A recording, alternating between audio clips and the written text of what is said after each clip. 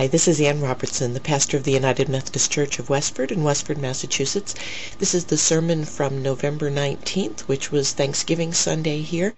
There was not a sermon last week, so if you get the podcast or you're looking online, you may have noticed there was nothing for November 12th.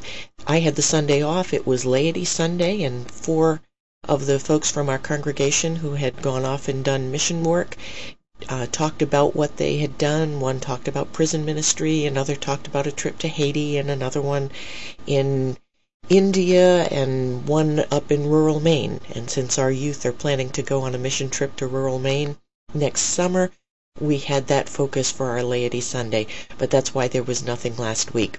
So you didn't miss anything. Well, you did in not going, but as far as the podcast, I didn't produce one last week. So this is November 19th. The other part of the text is the Old Testament lesson, which is Psalm 65. You'll hear me refer to that during the course of the sermon. Amen. Please remain standing for the reading of the Gospel, which comes from the end of the Gospel of Matthew in chapter 26, beginning in verse 36. Then Jesus went with them to a place called Gethsemane, and he said to his disciples, "Sit here while I go over there and pray."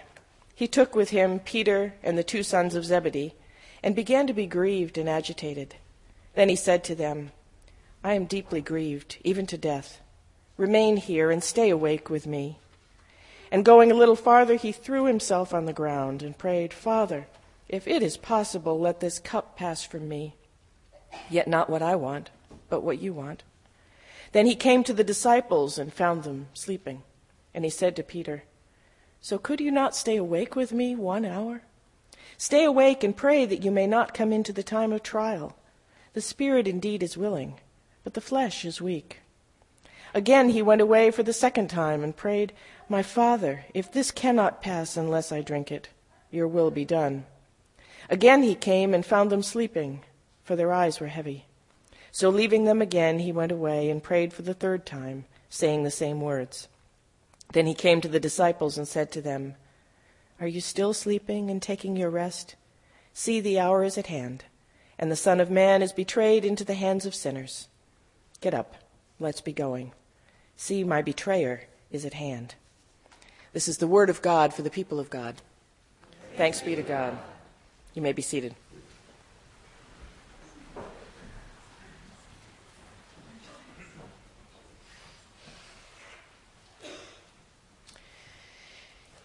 There are times when it seems odd to be celebrating. We're a nation at war. It's dark times. Each day we seem to hear news of new terror threats. We count up the dead of the day, and we wonder if it's even possible to talk about a solution in Iraq. And we have worries and concerns here at home, even without leaving our houses. Our times of sharing when we come to share our prayers and concerns can be very, very heavy sometimes. And when that's going on, it's hard to talk about giving thanks. And that's why I chose to use our national anthem this morning. It's going to be our closing hymn. I don't bring it into church in a fit of patriotic fervor. There's enough Baptist left in me to be wary about the line between church and state. And some of you have read my book that says I don't even like having flags in churches. But yeah, here I am using the Star-Spangled Banner as a closing hymn. But I'm using it because it's a song of thanksgiving to God that was written in a dark time, in a time of war. Normally, at sporting events and Olympics and other places, we sing only the first verse of the Star-Spangled Banner. But Francis Scott Key wrote 4 of them, the last of which reads, "Oh, thus be it ever when free men shall stand between their loved homes and the war's desolation. Blessed with victory and peace, may the heaven-rescued land praise the power that hath made and preserved us a nation. Then conquer we must, when our cause it is just, and this be our motto, in God is our trust. And the Star-Spangled Banner in triumph shall wave o'er the land of the free and the home of the brave." Our national anthem is a song of thanksgiving to God for deliverance during the War of 1812 after a bombardment at Fort McHenry, which guarded Baltimore, Maryland. The first verse, the one we sing at the opening of all those events and on other occasions, talks about the descent into darkness. As the anthem begins, night is falling, and we have one last glimpse of the flag in the twilight's last gleaming. Then comes night, a night of fear and of war and of uncertainty. Is the flag still flying? Has the fort been taken? Don't know. It's dark. Can't see the flag. But every so often there's a sudden glimpse of the flag still flying. How's it revealed? By the rockets' red glare, the bombs bursting in air. Then it's darkness and uncertainty again. The end of the first verse is a question. Oh, say, does that star-spangled banner yet wave? Nobody's going to know for sure until the morning comes. I want to give you that picture from our history as a picture of our lives with God. There are times of peace and of daylight when it takes no effort at all to see God waving freely in our lives. It's as obvious as the sunlight. We can count the stars and stripes on God's banner and know without a shadow of a doubt that God is in control and providing us with care, protection, and love. And it's easy at those times to be thankful. But then there were other times, even for Jesus, as I just read. Times when the enemy sneaks up the Potomac River and the day turns to twilight. We might get one more glimpse of God, and then nightfall comes, and everything's dark. Is God still there? Don't know. It's dark. Can't see. And in those times, we only get very quick glimpses of God. And we're not really sure we want those because we only get them when bombs go off. And then we're plunged into darkness again. It's a night of fear, of uncertainty, danger, even death. It's not unwarranted fear. It's real war, real pain, real death. Real bombs are bursting, and it's too dark to see what's happening to anybody else but you. And there's nothing to do but to wait it out and see if you live to see morning. Now, I want to leave Fort McHenry hanging in the balance there for a minute and jump to the end of Psalm 65, which Ken read for us. And you're going to have to trust me here for a bit that there is a connection. In verses 12 and 13 of that psalm, we're about as far from the pains of war as we can get. We have creation shouting and singing together for joy. Nature is singing a song of thanksgiving. Some people just see this as romanticism in poetry, giving human attributes to non-human things, and imagining something as neutral as nature doing something it's really not capable of doing. I see it as the absolute truth about what it means to be thankful. The word thanks isn't anywhere in the psalm, but the whole psalm is a psalm of praise and thanksgiving for what God has done.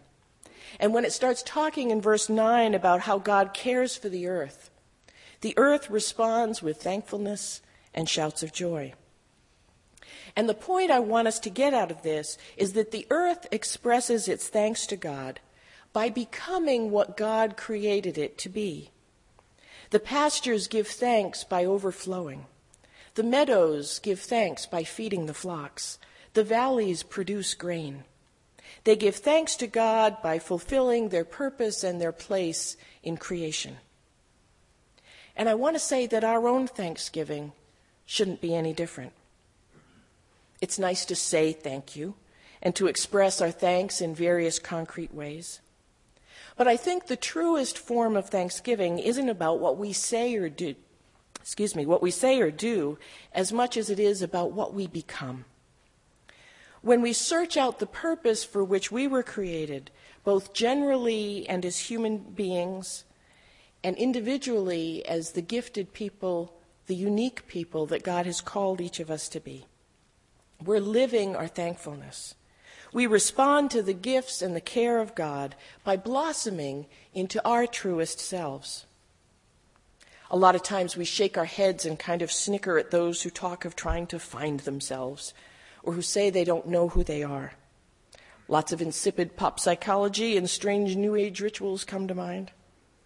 But I think the core question of who am I, or with a theological spin, who has God created me to be, is one of the core questions that has to be answered before we can fully live a life of faith. Our truest praise and thanksgiving to God is to find that answer, and with God's help to become that person.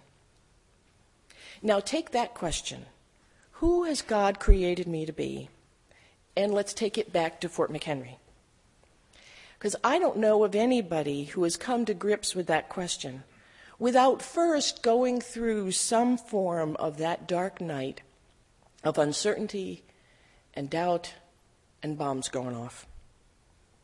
I've had many of them, but I think the darkest was the 3-year-long night that followed my divorce. And the deepest night of those was my first night alone in Atlanta as I waited to start seminary. Very dear friends had come with me to move me up there, but they were on their way back home. I had no husband, I had no job, had to give up my 2 dogs in order to move to a small little 3rd-story apartment. I had to sell things that had been dear to me in order to make ends meet. The grand piano I'd inherited from my great-aunt, for whom I was named and whom I loved deeply. My French horn that had traveled with me since junior high school and propelled me to the principal chair of state bands and orchestras. I couldn't even go in the living room after they'd moved the piano out. I felt like I'd literally sold all the music out of my life. I knew nobody up there. Country girl in a strange city, not a great part of town. I was surrounded by boxes with nobody to help me unpack them, signing what was left of my life away to educational loans. And I spent that whole first night just sobbing on an unmade mattress. And I realized then that I had no idea who I was. All I had was a memory of the flag flying in the twilight's last gleaming, the memory that I had felt God calling me into ministry. All I had was a memory of daylight, a recollection that once I could see God clearly, and I really had a sense then that God loved me and cared for me. But it was just a memory, because now it was dark, and I couldn't see God, and I couldn't see what was happening to anybody else but me. I went through the next 2 years of school hoping that flag was still there, and only getting a glimpse of it when bombs went off. Morning did come after that night, just as it does in the second verse of our national anthem. On the shore dimly seen through the mists of the deep, where the foe's haughty host in dread silence reposes. What is that which the breeze o'er the towering steep, as it fitfully blows, now conceals, now discloses? Now it catches the gleam of the morning's first beam, in full glory reflected, now shines on the stream. 'Tis the star-spangled banner, oh, long may it wave, o'er the land of the free and the home of the brave. The battle for our souls, the battle for who we are, is won or lost in the night. Daylight comes only to reveal what has already been accomplished. Jesus fought the battle in the night of the cross and the tomb. Easter morning merely revealed who it was that had won. The banner of God flew high on Easter morning because Jesus was willing to persist in being who he truly was, even to the point of death. Jesus gave thanks by revealing the love of God, even in the darkest, most frightening circumstances. He loved the daylight, and he loved the night. And when the world realized that he was willing to go through that night with us, nothing could stay the same. As we approach Thanksgiving this week, our lives seem to beg the question, how can we give thanks to God during the night? When Thanksgiving comes in a time of darkness, how can we talk about thanking God? I think the answer is that we thank God by allowing our lives to become thanksgiving. To become what God has created us to be. Who God has called us to be as a grateful response to God's presence. But can I do that in the darkness? Yes. I think, in fact, it might be we do it most truly in the darkness. What is faith but the trust that God has provided a bridge where we can't see any? It requires very little faith to respond to God when it's daylight and God's presence is so unmistakable you can count the stars and stripes. But to respond to God in the darkness, when you're not really sure whose flag is flying over the fort, that's where our faith matters most. Living out my call to preach is my way of thanking God. Some days I get up to preach God's love and feel God closer than my breathing. Other days I preach the goodness of God when it seems like the biggest lie I've ever told. Usually I believe what I say, but sometimes I say things in order to help me believe them again. All of it's faith. It's just that some of it is faith in the daylight when everything is really clear, and some of it is faith in the darkness when all I can do is hope and pray that God's flag is still flying over the fort of my life. And that, to me, is thankfulness. I thank God by being what God has called me to be, even at times when it seems that God just wanted a good old joke. I will say that God is good. I will proclaim that God is love. I will entrust my life to the God of Abraham, Isaac, and Jacob, even in the red glare of the rockets of war. Why? Because I have seen the banner of God lifted high on a cross. The stripes were unmistakable. He went into the night for me and with me, and returned in full glory on Easter morning. There is no other response for me but a life of faith that proclaims my thankfulness. Nothing else to do but the work to which God has called me. So my challenge to you is not just to remember to give thanks. It's not even to say thank you to God when you don't really feel all that thankful. It's a challenge to let your life become thanksgiving, to take the leap of faith that puts your whole life in God's hands, even when the fight is perilous, the night is dark, and it seems like life in God's hands ought to be safer and more comfortable than this. That's the thanks that God wants from us. The response of our lives that almost has to shout, "I trust you," so that it can be heard above the exploding bombs. The response that continues to proclaim God is good, even while dodging bullets and hiding in foxholes. The life that continues to give in love, even when the only response seems to be enemy fire. Thanksgiving in the darkness, I think, is thanksgiving at its best. Amen. Thanks for subscribing to Spirit Walker Sermons. If you're ever in the area, stop in for worship at 9:30 a.m. on Sunday mornings at 10 Church Street in Westford, Massachusetts. I'd love to have you stop by my website at www.annrobertson.com, where you can also subscribe to a weekly devotion, which you can receive either as an email or a podcast. I'd love to hear from you via email at ann@annrobertson.com. Thanks again for subscribing, and I hope your week is filled with God's blessings.